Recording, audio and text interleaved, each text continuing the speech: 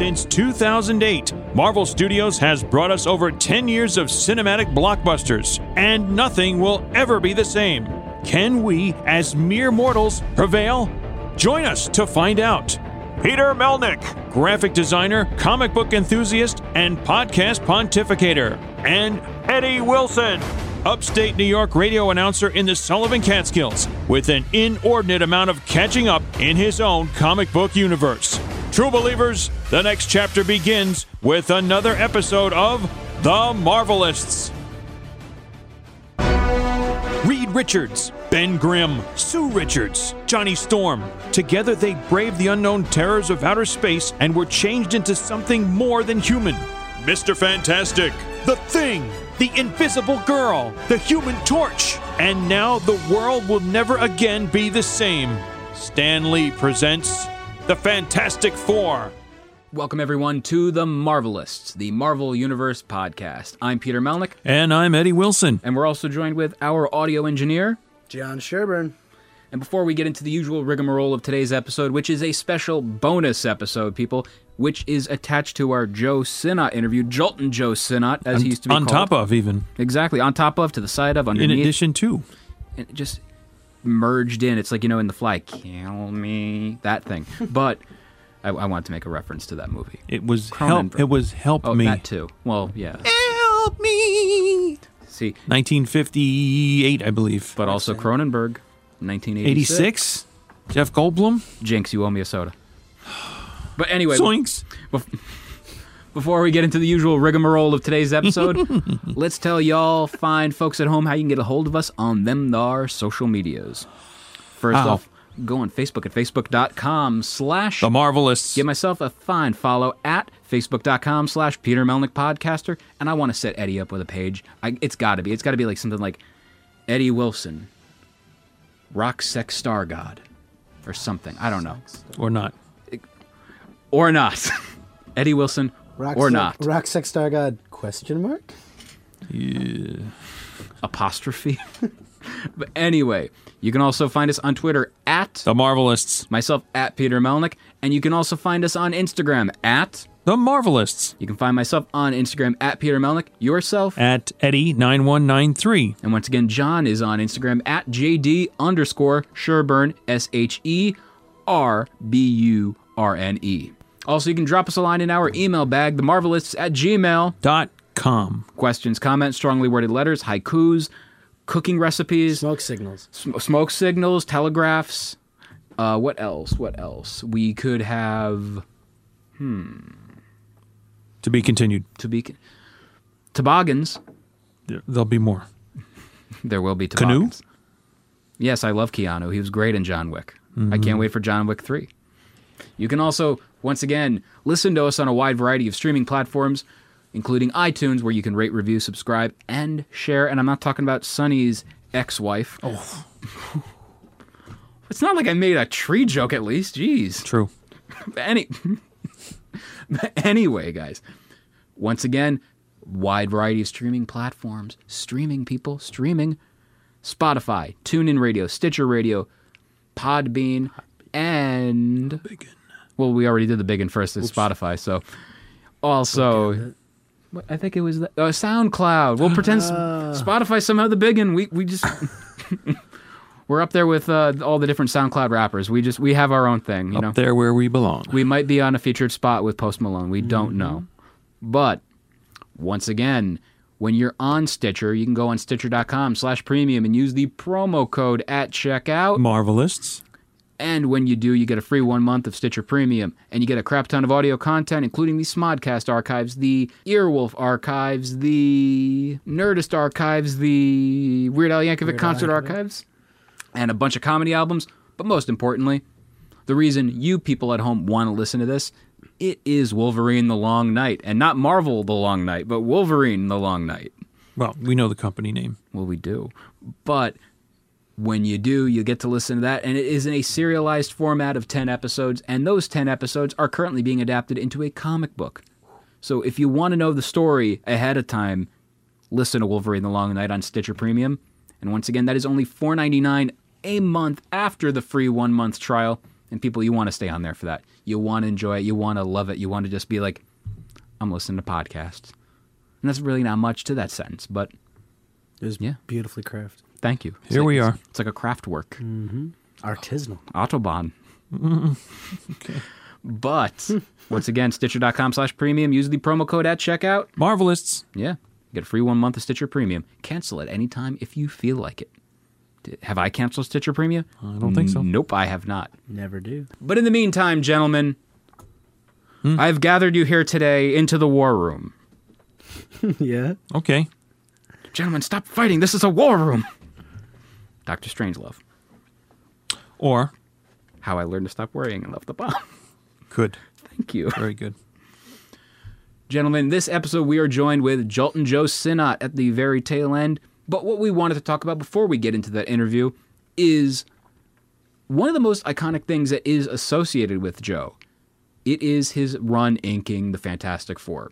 Now, I guess out of all of us, I would say, who has read the most of the Fantastic Four? Eddie, how much have you gotten with it? Of the Kirby Lee run? Well, from when I started, I got up in through, before issue 200, let's say. So, But you read almost all of those? somewhere in the 200 series, yes, I would say I stopped somewhere around the early 300s. So you read from that issue point- 1 onward? At least from 200, maybe 175, a little before that. Yeah. You're like me with Spider-Man then, because I read from all the way from Amazing Fantasy 15 to I think I'm like a few weeks behind or a few issues behind now. Well, it's a heck of a lot more than me, but yeah. But with Fantastic Four, I've read I think up to maybe issue from 1 to 80, something like that. Okay. Of the Jack Kirby Stan Lee run. You? A lot less than all that. Is it -1? Not negative, quite. It's the -1 that was all over the Marvel Comics titles in July of 1997. It was issue -1. They did a Fantastic Four -1, I'm correct? sure they left no title unturned. now I want to check my Marvel Unlimited and see if it's even in there. But Limited, okay. yeah, it's the streaming platform where I can check all of the funny books. I'm reading Annihilation through that and some Fantastic Four The stuff. funny books to me mean something else. Is that how you read most of your comics? It depends, honestly. I read them physically and I read them digitally. So like, there's a lot. I read Unlimited. I read on Comixology with Comixology Yes. Unlimited as well. I've had Comixology for a little while. And Comixology Unlimited is super cheap No, it's- too. yeah, it's That's not like bad. $5.99 for like all the stuff they have. Which isn't bad at all. I do wish they had more stuff like Dark Horse, like Hellboy and stuff like that. But That'd be cool. I digress. And with jazz. that's Eddie's line. You don't take Eddie's line. Well, He didn't say it. Someone has to. no. He was on a roll. A Kaiser roll. Probably. Brioche. Oh, Well, that's a bun, sorry. but yeah, with those runs, the Lee Kirby run is one of the most iconic runs in comics. And when you think about it, I believe we said it in the other episode, the Why the Fantastic Four Matters, but I would say the Fantastic Four is like the equivalent of Marvel's First Family, and it is the great American novel of comic books. Because you see the progression of the characters, you see them form relationships, this and that. I probably am botching the concept of what the great American novel is, but all I'll just say is this. It has been credited as the great American novel. And I'm not talking about Great American, the supermarket in the Northeast, but Okay, good. I'm glad to have that clarified. please tell me you were thinking that as I was saying that. No, All I I could was think thinking of. of who the real, authors were attributed to writing the great American novel, or it's just a catchphrase that people Steinbeck? who said, Yes, well, that's I think Steinbeck. in there. Sure, I'm sure there were a lot of say On the people who Road. said Oh, it's been said of Go beat others on me. that they wanted to, they set out to write the great American novel, but instead, whatever happened, Instead, they did a Grand Union novel, which was also an abandoned supermarket from the... New Jersey, And they had it over... I remember it. They also had it in this area, too. and then there was Finest, I like how we're really just making this into a very... supermarket friendly. not just... Well, Christie's. then we're going to have to mention Wegmans. And hey, I've never been to a Wegmans in my I life. might have been born in a Wegmans, and I know I will die in a Wegmans. Oh, so well. if we need to talk Wegmans, y'all just let me know. See that? John, the man with the plan. Mm-hmm. It's very organized there. Oh, it's great there. It's like a... First and only time up in Binghamton, and wow, the way those cans are stacked. There's like 35 Language. of them Stop in it. Rochester. They're crazy. The original one's nuts. They're super huge. Can I name drop? We know the owner. Feel free to. My wife and I, Peter Wegman. Yeah? My last name's not Wegman, Eddie, and I Oh. don't own a No, supermarket. you don't have gray hair either. They have the Well, yeah, I do. biggest And his house wife. in Rochester, I think. They And have his wife, one of the Michelle. biggest houses in the whole area of Well, Rochester. they've got a place in Florida also. I'm sure they have In more Fort than Lauderdale. two. Yeah. We are friends. Yes. That's cool. That's like a connection I did not expect to ever hear. No. Hang on, we're going for a ride. Eddie, do you know the person who owns Tops? No. Oh, I know a general manager for Tops. If that The cards or the cleaning you company? stop that. It's a supermarket in New Paltz. Oops. it's the only place I can buy food. Help me. That is the saddest thing I heard today. There is a ShopRite. It's all in his delivery. That's why. They deliver too, yes, the groceries. So yeah, the Great American Novel. Where we weren't. Exactly. But Joe Sinnott's coming at some point. he will be arriving. Mr. Sinnott will be arriving. And yeah, with the Fantastic Four run of like the Lee and Kirby run, of course there's a lot of really great Fantastic Four runs. You have the Walt Simonson run, you have the John Byrne run, you have the current Dan Slott run that's going on. What else do you got? You got the Jonathan Hickman run. And there's so many great runs, but they all, and with all due respect to all those guys, do pale in comparison to the Lee and Kirby run. There's just so much great content in there. There's so many characters that get introduced in that run that change the way the Marvel Universe is, you know? Yeah, but that's, just a matter of paying respect and going back to your quote-unquote forefathers of this title and what they did and for how long. It's over varied, 100 issues. So it's varied so much, too, in terms of a writer or an artist doing so many titles within a month's period for a deadline, where now it's not as many issues that a writer or artist will do. Yeah, it's like maybe, it depends. Like Different reasons. I've seen it be maybe 6 to 10 issues, to be honest. Mm-hmm. And pop quiz, Eddie. Fantastic Four had the most number of issues with the consecutive team of Lee and Kirby. What is the series that broke that record? And what creative team? I know. Yeah, I remember we had a question on that first part of that, on the Obsessed with Marvel, but no. The team that won and beat them was Brian Michael Bendis and Mark Bagley with Ultimate Spider-Man.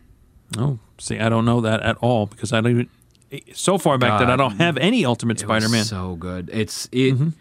Have you read Ultimate Spider-Man, by the way? I know we're talking about. I've read some. It's don't wonderful. read as many comics as you folk. How dare you? Get out of here. Yeah. But yeah, with the Lee and Kirby run of the Fantastic Four, like I said, there's just so many characters. Eddie, off the top of your head, think of some characters that were in, you literally looked up. Thank you. But name some characters in that run that first appeared that from your knowledge. Well, it might not have been that they first appeared, but the first experience or exposure that I had gotten of them. I remember one that we just recently put up as a first appearance Friday was Blastar in that run. I believe it was the Sphinx was in there as well. I'm talking about big names, Eddie. Not. I'm just thinking is Not how many I can come up with. Not peg warmer action figures. The Impossible Man was in there. Yes, okay, that was a big one. And a big issue was number 200 with Reed Richards going up against Dr. Doom. But I'm talking about the Fantastic Four by Lee and Kirby. Yeah, well, I'm going back to where I can, what I can remember and where I go from. But I'm trying to stay, so help me, ladies and gentlemen, on the Sinnott component of what this is all about. Right. And remembering so many covers that he did, and the pages within, of course, as well, from the run that I remember it starting with. But I mean, think about it. One of the first appearances in Marvel Comics, the very first appearance of Black Panther was in the pages of Fantastic Four by Lee and Kirby. Yes. And if I remember correctly, that's actually inked by Joe Sinnott. You may be correct. You may be right. You may be wrong. No, I may be crazy. But it just may be a lunatic that you're looking for. Got it? Thank you, Billy Joel. Glass Houses, 1980. Sing us a song, you're Eddie Wilson. Now that's 74, okay? So just get your years in gear. Record. Definitely different, okay. Now there were a lot of, in the early days of the Fantastic Four, a lot of first appearances. And I actually had made some kind of notations about who was in there. You have the early appearances of the Inhumans. Again, very first appearance. You have the first appearance of the Silver Surfer in number 48. 48, okay, right. You have Galactus, you have Annihilus, and again, these are characters that mattered in the Marvel Universe. Well, let me catch up to you a bit. For Inhumans was Fantastic Four number 44. Prior to that, in number 36, it was the Frightful Four, which was written as an anti-Fantastic Four. Makes At least sense. the concept was. An evil FF. In issue number 26, the first no prize in the letters column. If anybody remembers Marvel reading them, and Again. the no prize. Yeah, that was Again. where that first appeared. And it appeared in the pages of the FF. Mm-hmm. And even when you think about it, even major writers made their first appearance in the pages of the Lee and Kirby Fantastic Four. George R.R. Martin of Game of Thrones fame is in the letter pages of the Fantastic Four. Back up a second, because, Peter, you have grievously omitted a major person. Oh, Lord. Between, well, Black Panther came later in issue 52, but prior to that, you said Silver Major Surfer. Payne? You said Silver Surfer in 48, but between 48 and 50 issue numbers was Galactus. Yeah. So- I did say Galactus right after. You did say Galactus. Then we just said it again. Or I did. You have number 2, the first appearance of the Skrulls. Yes. 'Cause I'm going through my Marvel Unlimited page and I'm looking through the covers and Well, I just had read the True Believers run. That issue was of number 2, and yes, had the Skrulls in there. number 4 is the first reappearance in the Silver Age of Comics of Namor the Submariner. Oh, yes, indeed. Mm-hmm. Doctor Doom is what number, Eddie? 5. It's quick. He's good. He's good. I Oh, wasn't even yo. looking at him. I know. You are superhuman with it. Yeah. I'm still on Namor. I love Namor. Those shorts. Stop that. Short short, borderline Speedos. Oh, yeah. Who wears short shorts anyway? We wear. Short shorts. I don't want to see that. I'm not offering it as an opportunity. Marvelous merch coming out. We got that- a pair of spandex. No way. Jose. No way. Jose. Oh. Also, let's see what other characters we have that made their first appearance in the FF. You end up seeing the first battle against the Hulk and the Thing in number 12. 12, yes. Mm-hmm. And again, this is just within the first 12 issues, and it's pre-Sinnott era. I think that's a Hulk in shorts also, by the way. Another wonderful image. I mean, that's, yeah, they had him in shorts Hey, those thighs. for a while. That hypnotize. Wow. You have the first appearance of Hitler in the Silver Age in number 21 with the Hate Monger. Oh, I thought he was around in like the 1940s. Well, no, in the Silver Age of comics. Oh, in Silver the Age comics. appearance. Oh, I was okay. going right there to Captain America number 1. Let's see what. Punch him right in the face. Yep, Damn right. on the cover. Oh, heck yeah. What else? You got just again so much stuff, and it's iconic covers. That's the run of the Fantastic Four by Lee and Kirby. And I realize this episode is like going off the rails in little parts. But to be completely honest, what we're talking about is A such crazy train, Ozzy Osbourne, Stop that! All aboard! Ha ha ha ha! going ha. off the rails. Okay. Go in. But with this run, it's consistently solid issue after solid issue after solid issue. And one of the things I noticed during our episode with the guys from My Marvelous Year, their reading order, they practically just go Fantastic Four like 1961 is Fantastic Four 1, 2, 3, 4. But you They got to don't put it, skip. I think, in some kind of perspective. Let's go back to 1961. What else was out there besides Fantastic Four? And where were absolutely. they going to introduce these characters to? They had a couple-year head start on anybody else. Just about a couple years, let's say. But Eddie, characters that matter the most consistently, one after the other after the other. Yep. That's very rare. Like the one that would be close enough would be Spider-Man. Okay. Because Spider-Man, the first appearance, who do you introduce? You introduce, obviously, Spider-Man, Uncle Ben, Aunt May. Then you end up going into number 1. You end up introducing him against... Number 1 meaning Amazing Spider-Man Yes, number 1? who did he... Who's on the cover? The Fantastic Four. Yeah, the first one of the him. earliest team-ups with them. And who was the villain in that issue? In Amazing Spider-Man number 1? Yeah, off the top of your head. Do you remember? I thought it was just up against each other and him. It was two stories in one. Well, okay. Those early ones were a lot of that, I noticed. Okay, right. But I thought the main focus was the lead story was how Spider-Man proved himself that he could join the team because he was kind of looking to, I thought, and finding a place to fit in, sort of. And then, after they had their fighting and so on, he decided, you know what? I'm going to stay by my own. You guys, see ya. Yeah. And again, characters like that where it's just consistently an entirely great run where there's very, very, very few, and I can skip this issue. And that's what the early Fantastic Four, the first 100-something issues are. You can't really miss an issue because you don't know what new character is going to show up or what important plot points coming up. I'm wondering if we should, and it's probably something that somebody could look up and find out, in the early issues, at least the True Believers Fantastic Four reprints that I've been reading, and I think there have been at least 10 of them that I'm reading in the order that they came out. So I think I started with number 2, and then number 8, and then 15. And in those, nothing seems to be continued in the next issue that I could tell. Right. At the end of it, it does say continued in the Fantastic Four omnibus, that kind of thing. But it's nothing where the storyline necessarily continues through. You might drop in at the beginning of an issue and say, we find Reed in his lab working on this doohickey experimental machinery. All the doohickeys. Yeah.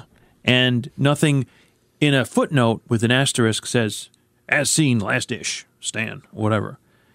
And I don't know when that starts to be a change in the way the stories are going. And maybe, the artists, the creators are realizing, hey, people are getting this month after month, so we can perpetuate a storyline throughout so they won't miss anything, or they'll be enticed to continue to buy the title.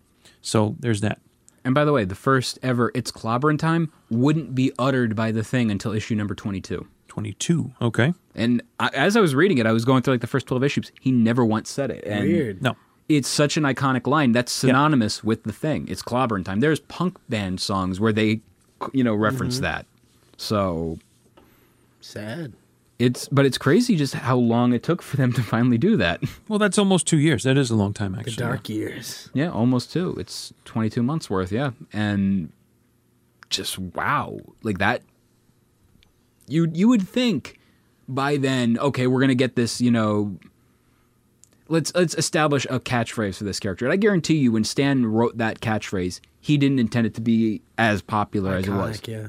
Yeah, no, just let's throw it out there and see what happens. I mean, I remember in a couple of the early issues that I mentioned, Sue using a flare gun, and there's that red 4 that's lit up in the sky so that the other members would respond to it and the current crisis that was happening. And then they all just got cell phones and said, screw it, that's how we can get a hold of each other. Better for the environment.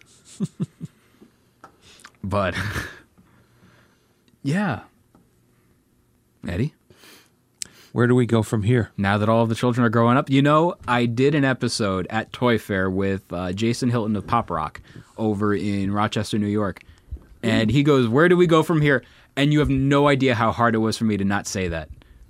You have no idea. Why couldn't you? Why didn't you? I didn't want to cut him off. But you gave me the time to say the joke, Eddie, and... Did he keep going? Yes, he did. And going? He was finishing a sentence, and I didn't want to be rude. The man is 6'5".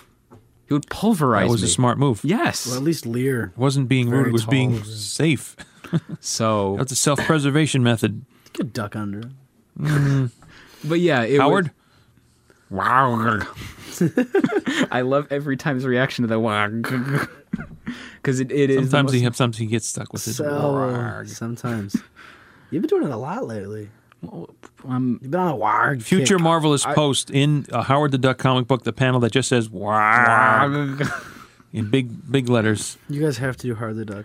We're trying to figure out when and how that can be done. If we do a Howard the Duck episode, it's going to be around the time of that. We got to figure out, Yeah. get the Whoa. wheels going. If there was no if, we talked about coming up with these solo effort bad movie Marvel stuff that Howard was included, and also Toxic Avenger. No, Toxic is a good movie. Howard the Duck It's is a good cheese. movie. I'm going to be... You stop that. Oh, I will never stop that. That's a foundational film of It my will happen. upbringing. I will get to watch my $5 VHS DVD copy of Howard the Duck. Nope, it's going to be VHS now. You're going to watch the VHS. It's not. I don't have it. It was a slip, but it was Nope. a DVD that I did We're getting purchase. it on VHS. People, when you drop us a line in our email bag, if you have a VHS copy of Howard the Duck that you want to donate to Eddie, send us the information and we are willing to take it. We'll post it. And So that say, look, somebody sent it in. Thank you very much. Now what am I going to do with this you thing? use a Watch VCR, Eddie. Oh, yeah. Got a couple of those, right? If it still works. Yeah. Not with that attitude. It's got to work. It Three will work. machines. Two of them, the VCR does not work. Oof. This episode is off the rails, people. Yeah. Next. It's like The Runaway Train by Soul Asylum. Runaway. 1993. I will never get tired of that. I will never get tired of that. Just like dropping that Gamora figure, that race car. Animation obsession. Wow. Okay. Well, 1985. 1985. Bowling for Soup, anyone? Hey. what year? 2000? I don't know, 2003. 2001? Yes. Again, he got it. Damn. He's not even trying anymore, but he got it. This is my gift. It is my curse. Panama by Van Halen. 84 for sure. See? This guy. This guy. This guy. Another couple of Fantastic Four first appearances. Issue number 11, which has the Impossible Man on it, but it also features Willie Lumpkin, the mailman. Whose secret power was wiggling his ears. Okay. Yeah, I think I'd heard that once already. And then going a little bit further. Two more issues. Well, I was saying going a little further. Two more issues. No, number 33, because I want to throw this one out there. God. This is a cool Now we're out of order. Yeah. You're out of order. The whole damn kidding. system's out of order. But anyway, number 33, because this is a really cool one. You look at the cover; it's utilizing photo montages, right?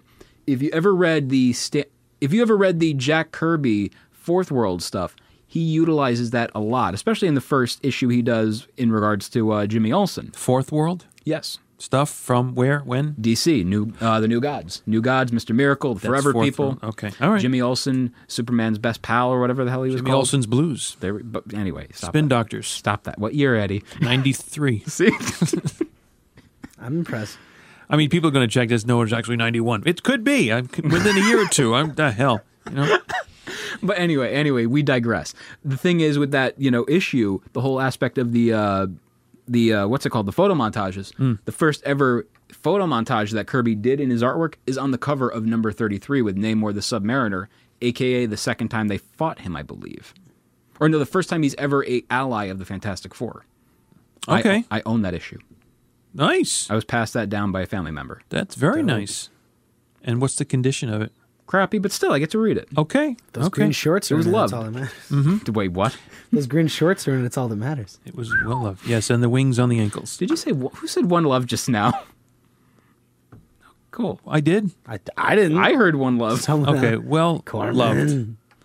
I mean, it was recently Bob Marley's birthday as of this recording, but what day was that, Eddie? Because I know you know that offhand. No. I draw the line somewhere.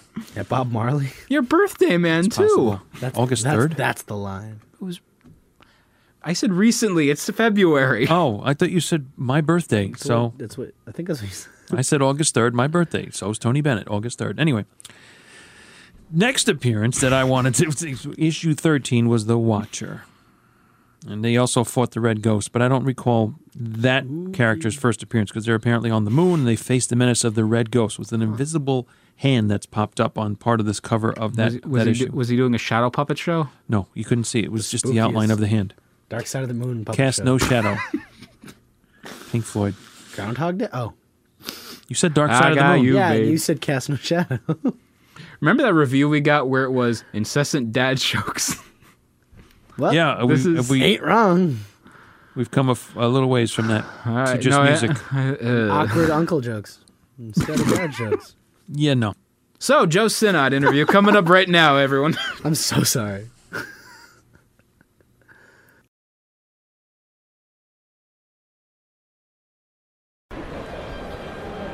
Right now, we are joined alongside Marvel Comics legend, legendary artist inker Joe Sinnott. Joe, how you doing today, sir?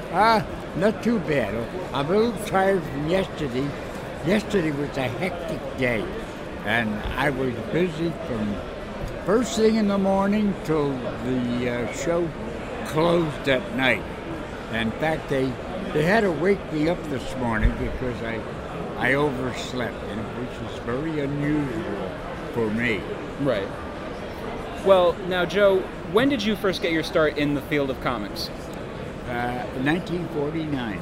I went to the cartoonist and illustrator school, and one of the instructors, Tom Gill, liked my work, and he asked me to be his assistant, and which I did. We were doing westerns and war stories and the Lone Ranger. And so Tom Gill was the one that gave me my start. That's awesome. What was one of the most important lessons Tom had taught you as an artist? That's a good question. Let me see now. Certainly, first thing he told me, he said, Joe, comics, it's not an easy profession. It takes a lot of work, and you'll have your ups and downs, which it did happen. And of course, that was 68 years ago. And I'm still working with Stan Lee I still work on the Spider-Man Sunday newspaper strip, and I've been doing that for 28 years now. That's fantastic. So Stan he'll be 95 in December, and I'll be 92 in October.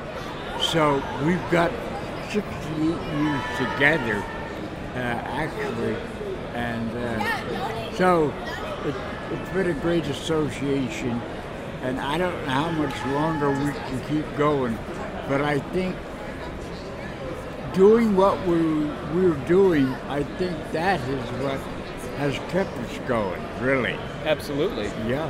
And I've read the comics, and they're fantastic. You know, my favorite moment in the Spider-Man comic strip, for example, is when J. Jonah Jameson gets himself an Iron Man outfit, and you can actually see he's got the mustache outside of it. It's so goofy, but I love it. Jameson is a great character because, he tries to be rough, but he takes it on the chin, so to speak. He and Peter Parker don't get along, but that's the way Stan wrote him. Stan is still is such a great creator that he would make a good Jameson in the movies himself. I've never thought of that. That's actually a great idea. Really? I like that. Yeah. Now, speaking of great ideas, one day in the 1960s, someone's decision to bring you alongside Jack Kirby and have you work on his inks for the Fantastic Four. That was a pretty damn great idea, and you're one of the ones that made his art pop and made his art so bombastic, bodacious, other B words that are very positive, but you get my point. Well, of course, Kirby, Stan Lee, he did call me, of course, at that time I was doing my own penciling and inking, and he said, Joe, I got a story here by Kirby. It wasn't the Fantastic Four. And he said, but I can't find anybody to ink it. Of course, Jack was not an inker. So he said, can you squeeze it in? And I said, no problem. So he sent the pages up to me, and he was very impressed how they looked. And he said, Joe, he said, I'd love you to do some more of Kirby's work. He said, you're making it look so good. So he said, whatever you do, I can still remember him saying that. He said, don't leave me. Now, one of the things that is so well known about the work between you and Jack is the fact that you both worked together on the series for so long. And what I want to know is, do you have any stories of working alongside Jack at that time? I love hearing Kirby stories. You know, it's funny. Even though we worked so closely together, I never met him until 1976. Never met him. No way. And I never talked to him on the telephone. All the work was sent to me. I lived upstate New York, and I never went out of the city or to the office. Stan would always send me the pages, and I'd do them, send them back. Kirby never once in all the years I worked with him never called me to discuss any of the story or the art that we were doing. And like I said, I finally met him at a convention in 1976 or 70. I mean, in I am a little mixed up now. 1965. Wait, Jay, hey, you gotta excuse me. I'm 92 years old. You're fine, sir. You're fine. Yeah. When I did meet him, we spent 3 days together at Marvel had a convention back in those days, and it was very successful. I don't know why they didn't continue it, but that was the first time I had met Kirby. And of course, since then, every now and then he'd call me and say, "Joe, could you ink this drawing for me?" You know. But of course, after he left the Fantastic Four, I never worked with him again on anything, and I missed working with him. He was so easy to work with. He put a lot into his work, but they were the big pages, and I could work with a brush, and like I said, I loved working with him. And not to digress a little bit, but of course, the best artist Marvel had was John B. Sinnott. Everybody would agree to that. But Kirby was a pure cartoonist, and he told a great story. His books were so good, and I worked on so many of his books. I worked on, let's see, I think it's about 60 in a row of the Fantastic Four. Of course, I worked with him on Thor, also in Captain America. Mark! Son, I was going to ask him. He knows exactly how many books I worked with on Kirby. He's a walking encyclopedia of comics. That's awesome. Yeah, and of course, you know, when I worked in my studio upstate New York, I would do the story, mail it into Stan, and he'd forget all about it. I got another script or the pages or whatever, and so you forgot the stories that you worked on because there were so many different characters that you worked on, and things ran together. So actually, comics was very confusing, and you didn't pay attention to what you had done because you looked forward to the new story that you were going to work on. So it's been a great business, and looking back, I have a lot of things to leave to my family, a lot of artwork, and ever since, 1949, when I did my first work that I did that was published, and of course here I am, 68 years later, and still doing Spider-Man, and of course I love coming to the shows. Of course, Mark loves the conventions, and I do a lot of work even now when I'm coming to the show, a lot of sketches, and of course Mark sells it to the fans, which they love. So I hope you don't mind me digressing a little bit. That's fine. I go from one thing to another, you know. Hey, that's the beauty of conversation. That's the best thing about it. Mr. Sinnott, before we go, I want to ask one thing about your work with Kirby. What was the one page that you were given of his work that you looked at it and you went, "Whoa, this is the stuff I have to do. This is incredible." I love the first story I ever did, Jack. I did a couple of monster books and a couple of westerns, short stories, but when Stan sent me number 5 of the Fantastic Four, it was the first appearance of Dr. Doom. I was really amazed. I said, "Gee, what great characters, you know?" And I enjoyed number 5 so much.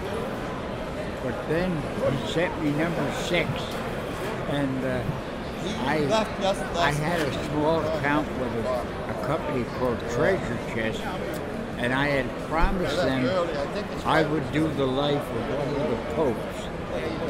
Oh, no way! It was this story here, and I said to Stan, I promised Treasure Chest I would do the life of Pope John the 23rd, pencil and inks. And I said, I can't do the Fantastic Four. So I did this in 1962, and there was a lot of work involved in it. That is gorgeous. The pencil and inks, And like I say, it was published in 10 different issues. So, but after I was done with this, I started with Stan again, doing the Fantastic Four. But we were up to number 44, Gorgon, and from Gorgon 44 up to the 90s, I didn't miss an issue. So, but I had to do this kind of work because I love doing biographies and you know, and I love doing the whole strip, the pencil and the inks, of course. And there I am back to work. In fact, I'm working on page 2, way back here. And but that's me in 1962. And so this has been a great book. That is fantastic. And Jimmy's here. He's helped me a lot. The way it's designed too is just gorgeous. The way it's designed, the book overall as well. Yeah. I put a lot into it. I mean, you know, look at this shot of St. Peter's Cathedral. And, of course, everything had to be so accurate that the church itself, you know, looked at the book. They had someone checking it to make sure the vestments were right and things like this. So, but you can see, I put a lot of effort into it. I love the cross hatching on this part. Yeah, I used to love doing things like that. Which do you prefer doing more, stippling or cross hatching? Because the stippling can be a pain, you know? Yeah.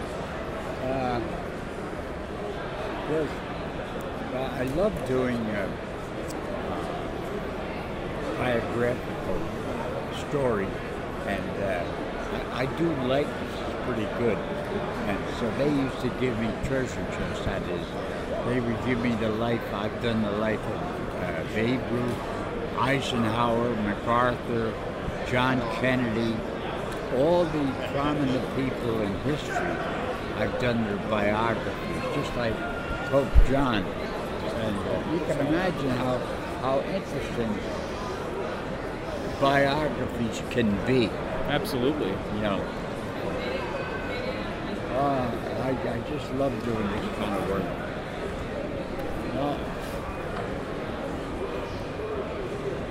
Those were the days, no aches and pains. My son wrote this. He's the one I was walking around with. Actually very interesting. It was my career up until 1960. So before we go, Mr. Sinnott, I just want to let you know, thank you from the bottom of my heart, my partner on the show, Eddie, as well.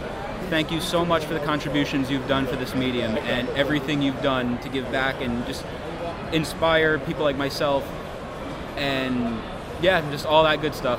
It's hard to put into words, you know? It's been a lot of fun. I've met a lot of great people down through the years. A couple I didn't agree with maybe, but I think that's only natural. But hey, I love comics. I've been doing them since I was 3 years old.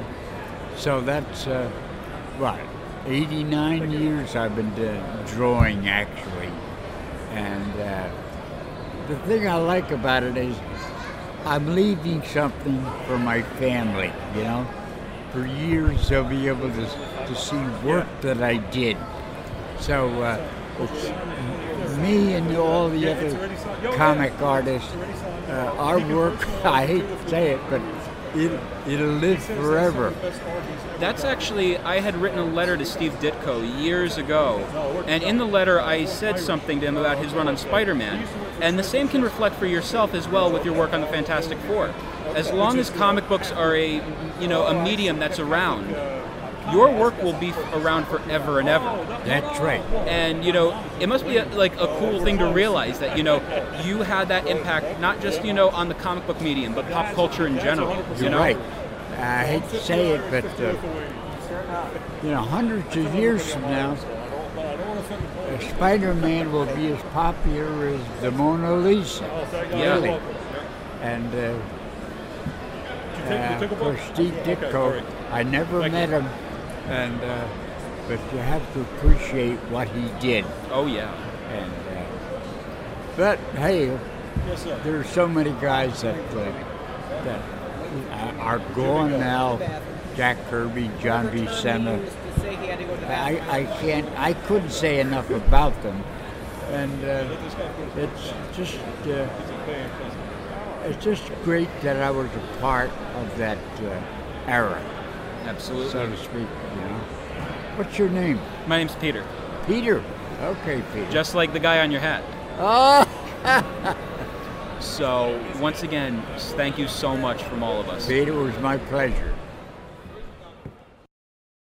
All right, once again, big thank you to Joe Sinnott for being on the program today. That interview, I believe, if I mentioned at the beginning of it, was recorded at East Coast Comic Con over in Secaucus, New Jersey.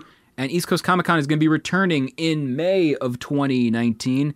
I will be there. John, will you be there? I will be there. Eddie, will you be there? I will not be there, unfortunately. Sorry, I just wanted to breathe in a little deep. Same. I know I've been on a streak of 3 or 4 in a row, and now that streak is breaking. My Streak turn, old man. is over. I am a little sad, but family calls. Happens. You must answer. I can't be there from Philadelphia for a law school graduation of our nephew. Oof. You can be Skyped in, Eddie. Oh, that would make it worse. You hold a sign. For seeing what I'm missing. And it Hold signed. the presentation is for, or the graduation is for who? Our what- nephew. Congratulations, nephew. And that's just his question mark. Nephew? Nephew? It is my nephew, right? Yes, we know that is a fact. Oh, man. But yeah, once again, major thank you to Joe Sinnott for being on the show. And when we were editing the audio, John was editing it, and he got a kick out of it just because of how friendly that Joe was during it. Sweetest guy. Yeah. My best thing I think I've edited for the show before. You're actually going to be meeting him most likely at East Coast Comic Con because he will be a featured guest. I'm sure it'll be great. So you get to meet him, and honestly, when you have the opportunity to meet people like Joe, take the opportunity because the knowledge he has is, immense. Like everything he knows, and yeah, I think he treats everyone more like an individual. A lot of people, like when you meet people all day, every day, especially at stuff like cons and all that, it's really easy to treat him like the next person. But he seemed very genuine. Yeah, and if you know he's going to be there, try to get there early in the day because you don't know he's in his 90s now. Dude, yeah. I believe he's And- 92, 92, or 93. close. Yeah, exactly. And so, and I've spoken with his son on occasion. He's more in the, I want to say Schenectady area, but he's upstate. He does frequent the Albany Comic Con, which is a couple of times a year, just on a Sunday. Small little intimate show, but Joe tends to show up to that when it's close to his home. So it's not too much of a physical exertion in that respect. But yeah, Dude, East long Coast has days. been one of his stomps as well, and really nice guy. So I think that about wraps it up, and I believe this is our final episode for Fantastic February. Join us next year for Fantastic February 2, Electric Boogaloo. No, we're not going And stick. Maybe what should we do? Freakazoid February, and we just go DC for a month because that's owned by Warner Brothers. No, and we have to just Freakazoid's make not sure DC, I we get cover that. the months that are still in this year. If we're going to cover all of them, we may not, but Fantastic February was a great start. Superman Smarch. We missed. Stop. We didn't think of anything, I don't think, for January. But Jessica that's Jones fine. January. Well, 3 J's. JJ Jameson. January. J. Jonah Jameson January. That's a fun one to say. Just it's saying. crap. It's crap. Mega crap. You're fired. Let's see what else. I'm trying to think. We could go with April. April will be a good one. April could be Avengers April. Well, I mean, technically, it is going to kind of be that That's where I'm going. because we're going with, again, maybe episodes devoted to favorite Avengers, blah, blah, blah. But we're, of course, going to have the prediction episode for Endgame, and we're slowly on the way there. John, since we've got you here for this Oh, episode, I'm here. what do you feel is going to be what happens with Endgame? Because we're going to get that for each people. That's interesting. To me, I think it's guessing what they're gonna do for the film. I think is difficult. I've seen a couple really good theories that I like. I saw one just the other day. This isn't like for what's gonna happen with Endgame, but it was one of my favorite ones, talking about Iron Man and how Tony Stark right now is shown to be on his own in space, drifting through space, and people are talking about having that bookend the first Iron Man movie. Because in the first Iron Man movie, he's in a cave with a bucket of scraps, and they're saying it's going to be similar, where he's not going to get saved, he's going to bust himself out. It wasn't with a bucket of scraps; it was a box of scraps. Box of scraps, dude. That is seriously the most iconic line of that entire movie. Yeah. But so I think that One of them. I think that is to be honest. I've seen a reference outside of those, and that's the line I hear. Yeah, no. So I think that there's going to be a lot of that. I do think they're going to redirect stuff. I don't expect too many people to be killed off. I think at the end of the day, most everybody's going to be there. But I think they're going to retire some characters or put them in a back seat role more so than anything else. As of this recording, actually, the actress Gwyneth Paltrow announced that she is leaving the Marvel Universe. So she's jettisoned off into space or something. I don't know. She's leaving the universe. You can write him off, in a couple of different ways. I think that they're going to try to kill off as little as possible. But I guess, who knows? It'll be interesting. So we don't get to know. We just hopefully find out. There's just so many ways that could go with it. Like, I don't even like the guessing too much because there's 100 different ways that could go with it. But I think no matter what, the next phase is going to be really, really interesting. Eddie and I are going to save our predictions for the April episode. Ooh. Yeah, then I'll have a little more maybe on the ball as to what... that's the name of the comic book store that I remembered in our local town. I couldn't think of it for the life of me. Comic books, trading cards, on the ball. The one that was in Monticello? Yes. Now I need to look it up if there's any pictures of it online, because you would be surprised the stuff you find online. Well, I had a couple of pictures. Oh, you'd be surprised. Of the store? Not outside, but... I'm sorry, not inside, but yes, outside. Find those for me. I want to see those. My first radio days, there was a painting, I think, of Wolverine in one of the windows that someone had done. Please try and find those, because I really want to see that. I'm talking the early 90s. Still, radio station did a remote broadcast, I believe, from there. That is so cool. I didn't know how cool it was till now, I guess. Then it was like, yeah, okay, whatever. Well, that's the thing about nostalgia. We're recording currently in 95.9 VOS FM, the greatest hits of all time. And in the studio are some photographs. On the door is a WVOS, when it was known as WVOS, billboard. Yes. And it's from the 1990s, and it's just such a cool visual to see. Yeah. And you dismiss it by oh, it's whatever. I'm like, no, that's cool to see. It's from the 90s that I photographed it when I first got up here in 1991.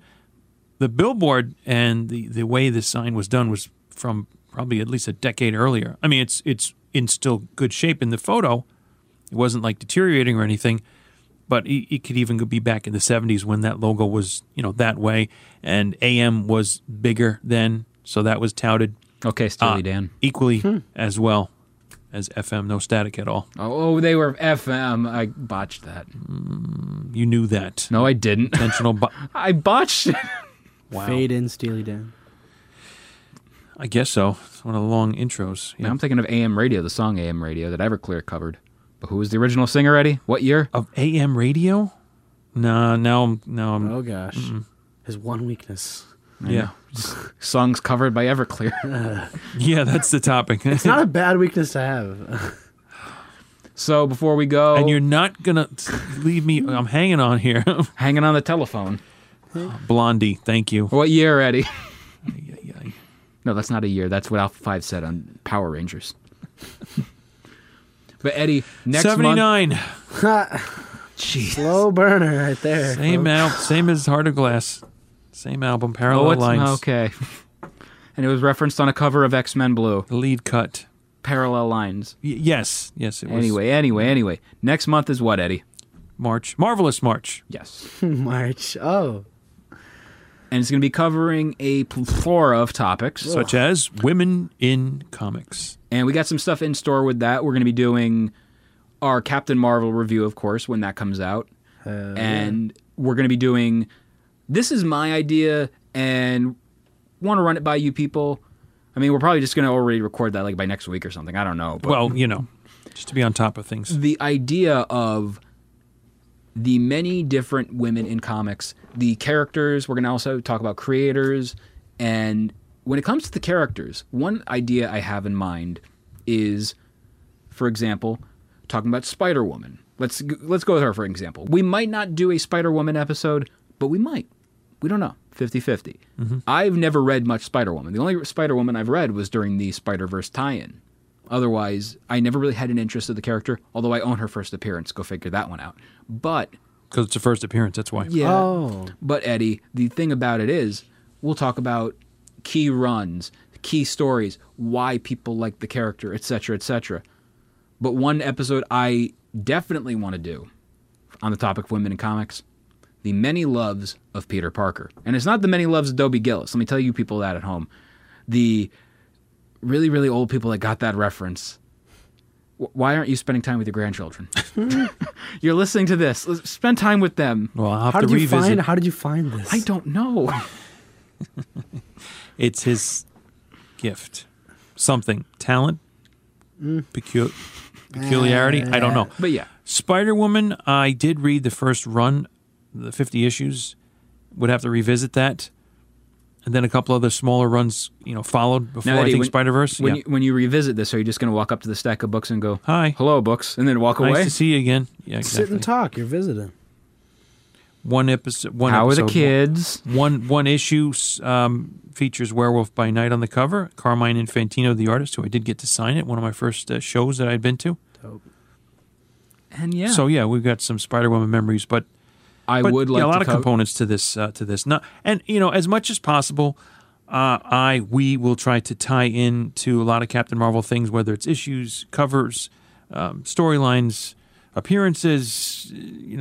How cool was this? Look at this picture that we'll post. The several versions of Captain Marvel from the beginning in the 60s to the Afro-American woman that was Captain Marvel for a brief Rambeau. time. The son of Captain Marvel. Rambeau, I think. Let's not forget about him. You notice I'm trying to keep going. Death of Captain Marvel. The first, I guess, Marvel graphic novel. And the first death in comics in Marvel. Well, no, not Bucky. Bucky counted. And Uncle Ben. And every other character, probably. That had a lot, maybe more, if not just the same impact, but maybe more of a significant impact. And we have... It's still the biggest impact because he's still dead. We could... That's good. Bring back the Jim Starlin interview that we did, and we spoke about that and its significance, yeah. I mean, they can just listen to the episode. That's true. Bring it back. Take an excerpt. It's just as much work for us to bring it back. Mm-hmm. So, yeah.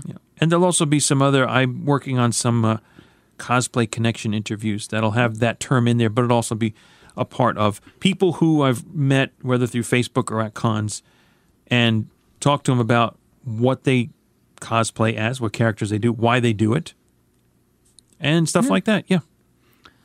So March is going to be a little bit of a confusing month probably, but here we are. But there's going to be a lot of stuff coming your way. What else do we got?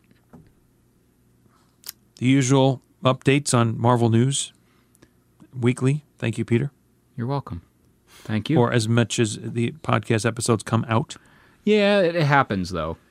But yes, as does life. The universe. And the cereal. Everything. Mikey likes it. My mom knows his dad. That's cool. Seriously, yeah. He likes it. Hey, Mikey. He's like a construction worker now or something. I guess. I don't know. Where are they now? In construction. Building. Well, he's probably in a building, yes. Probably his home. Building, yeah. Bill Ding, the evil construction worker. It's Mr. Ding to you. Shout out to Disco Inferno. But anyway, before we go, people. Yeah. How can people get a hold of us on social media? I'm glad you asked that. Thank you, me too. And John, are you glad I asked that? I'm less glad, but still glad. Glad all over. Dave Clark 5. Stop that. 64. Glad. Who are you? Eddie Wilson. How can you find him? Doot. I really want to know. Well, first off, you can go on Facebook at facebook.com/ The Marvelists. You can find myself at facebook.com/ Peter Melnick Podcaster. You can find the show itself on Twitter at The Marvelists. You can find myself at Peter Melnick. John, you're not on Twitter, are you? You can find me at John_Sherber, and that's John_SHERB. Is that Jon? Oh, it's JON. It's JON_SHERB. The H is Right. not present. Right on. Oh, it's not. It's silent.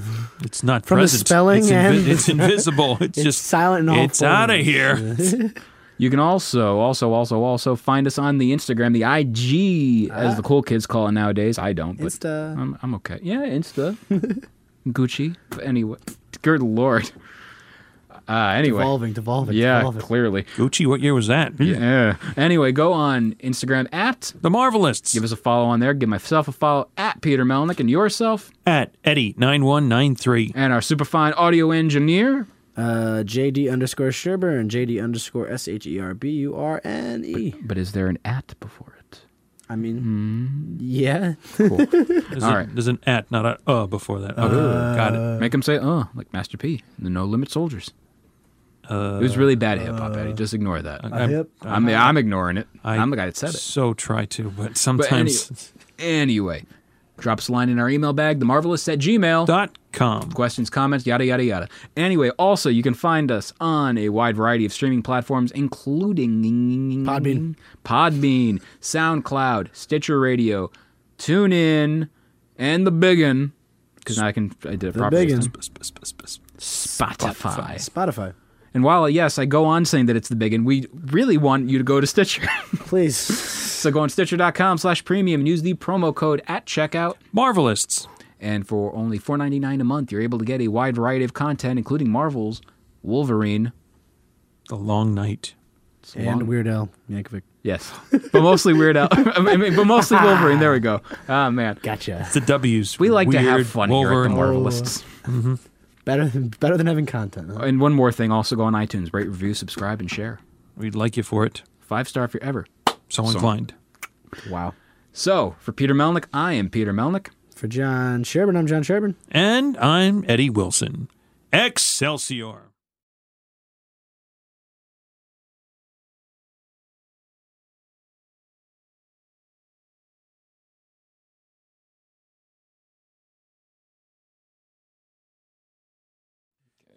And now, Obsessed with Marvel, part... How many? I don't know. I gotta be presentable, Eddie. Peter gets presentable. John puts his headphones My face back on. isn't even on. Oh, boy. I need to get my hair This did. could be a while. Oh, lordy. Yas, queen, and so forth. Let us pray. All right. Question number 962. What did the Red Skull do to Manhattan in Tales of Suspense number 90?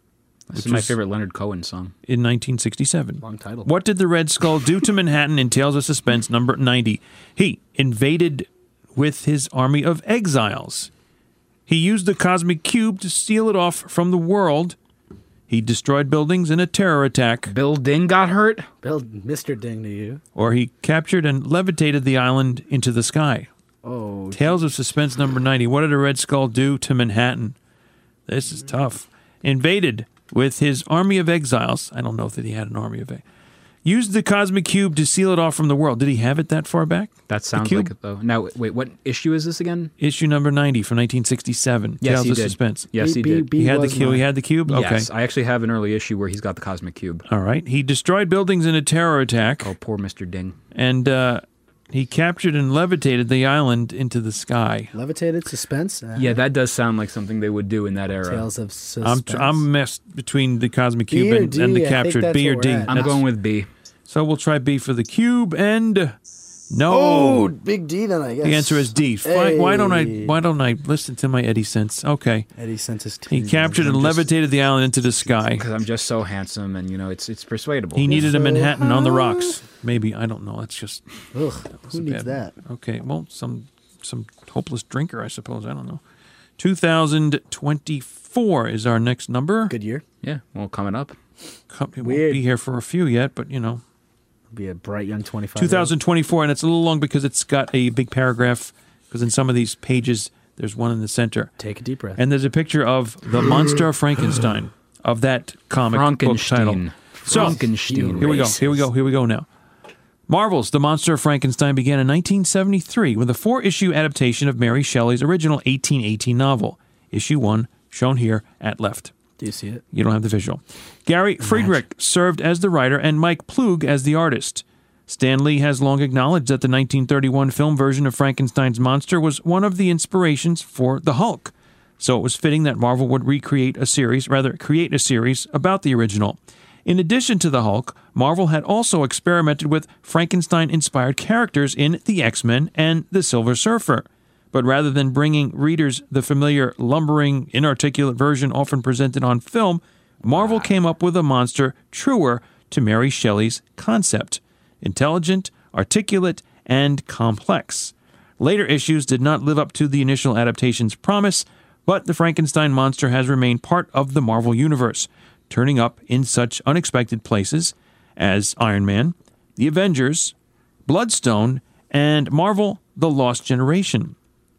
The question is, where did the Frankenstein monster first appear in a Marvel Comics story? And where have all the cowboys gone? Where? That was Is there an echo in here? Paula Cole, 1997. Thank you. Where did the Frankenstein monster first appear in a Marvel Comics story? Was it the X-Men number 40, which was from 1968? Was it the Silver Surfer number 7 in 1969? Was it the Monster of Frankenstein in 1973, that being issue number 1? Or was it Monsters Unleashed number 1, also in 1973? Where did the Frankenstein monster first appear in a Marvel Comics story? It says the X-Men number 40. I do remember... A is my guess. I do remember the Frankenstein monster in an X-Men, but it was like 88, I think. So it's definitely not that. It's not number one. It's also not one of the choices.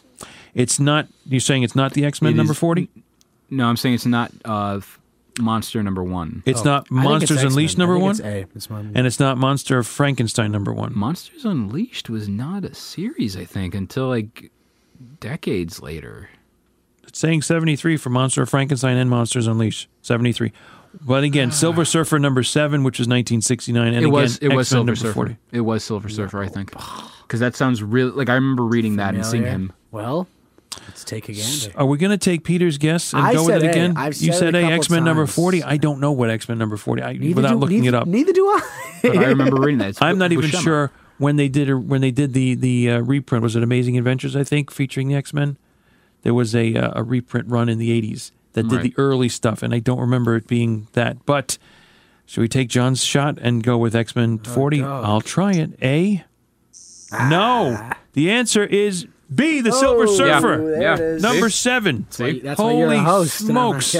All right, 2 down. That's 0 for 2. Let's go for 2 more. And Yikes. we got to go. All right, 2044. We don't go too far up the line here. And that says... This should not be difficult, at least for me. What is the name of John Blaze's wife? Same as Johnny Blaze, I believe. Debbie. It's Debbie. Is it Emma? Gertrude. Is it Roxanne? Is it Naomi? Eunice. Or is it Mona? What she was in the John movie Blaze's we watched. wife. Emma, Roxanne, Naomi, Mona. I know Roxanne was his love, She don't his have to girlfriend. turn on the red light. Yes. You don't Hey, if you're have gonna make turn reference- on the red light. Roxanne. You know Put on. You don't have to put on the red light. Not turn on the red put, light. Toss. Okay. So, your ass do we have an in. answer? John Blaze's wife. Emma, Roxanne, Naomi, Mona. Mona. Really? I don't know.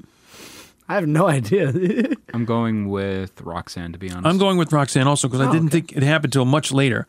Possibly in that first run or later Roxanne. when they did bring him back. But let's try that. The answer B. Roxanne, is it? Thank Yay. goodness it is Roxanne. I Okay. turned on the red light. What was her last name? Do you know that? And her father, whose first name was nicknamed Crash, See, which is what happened, and he died. Aurora Borealis. How about Simpson? Okay, thank you very much. I was making a Simpsons reference as you said that. That's really funny. Butterfinger. Okay, 1084. Yeah, I got to file one of mine soon for income tax. Oh, that one. That's going to get lost in the shuffle. Do stop that. Every day I'm shuffling. What? That's the most modern Contemporary song, reference isn't it? I... LMFAO. Don't call LMFAO contemporary. It's true. Party but anthem in the house tonight. Oh. Okay. Who are you? Dad, stop. 1084. The question for the fourth one. Who were the parents of the young Avenger Hulkling? Is it A, Bruce and Betty Banner? It's good ones today. Yeah, it B, is. Captain Marvel and Princess Annelle? C, Jennifer Walters and Wyatt Wingfoot? Or D, the Super Skrull and Princess Annelle? Oh, that princess gets around. Oh, who were the parents of the young Avenger Hulkling? 2 possibilities with Princess Annelle in there. I don't know.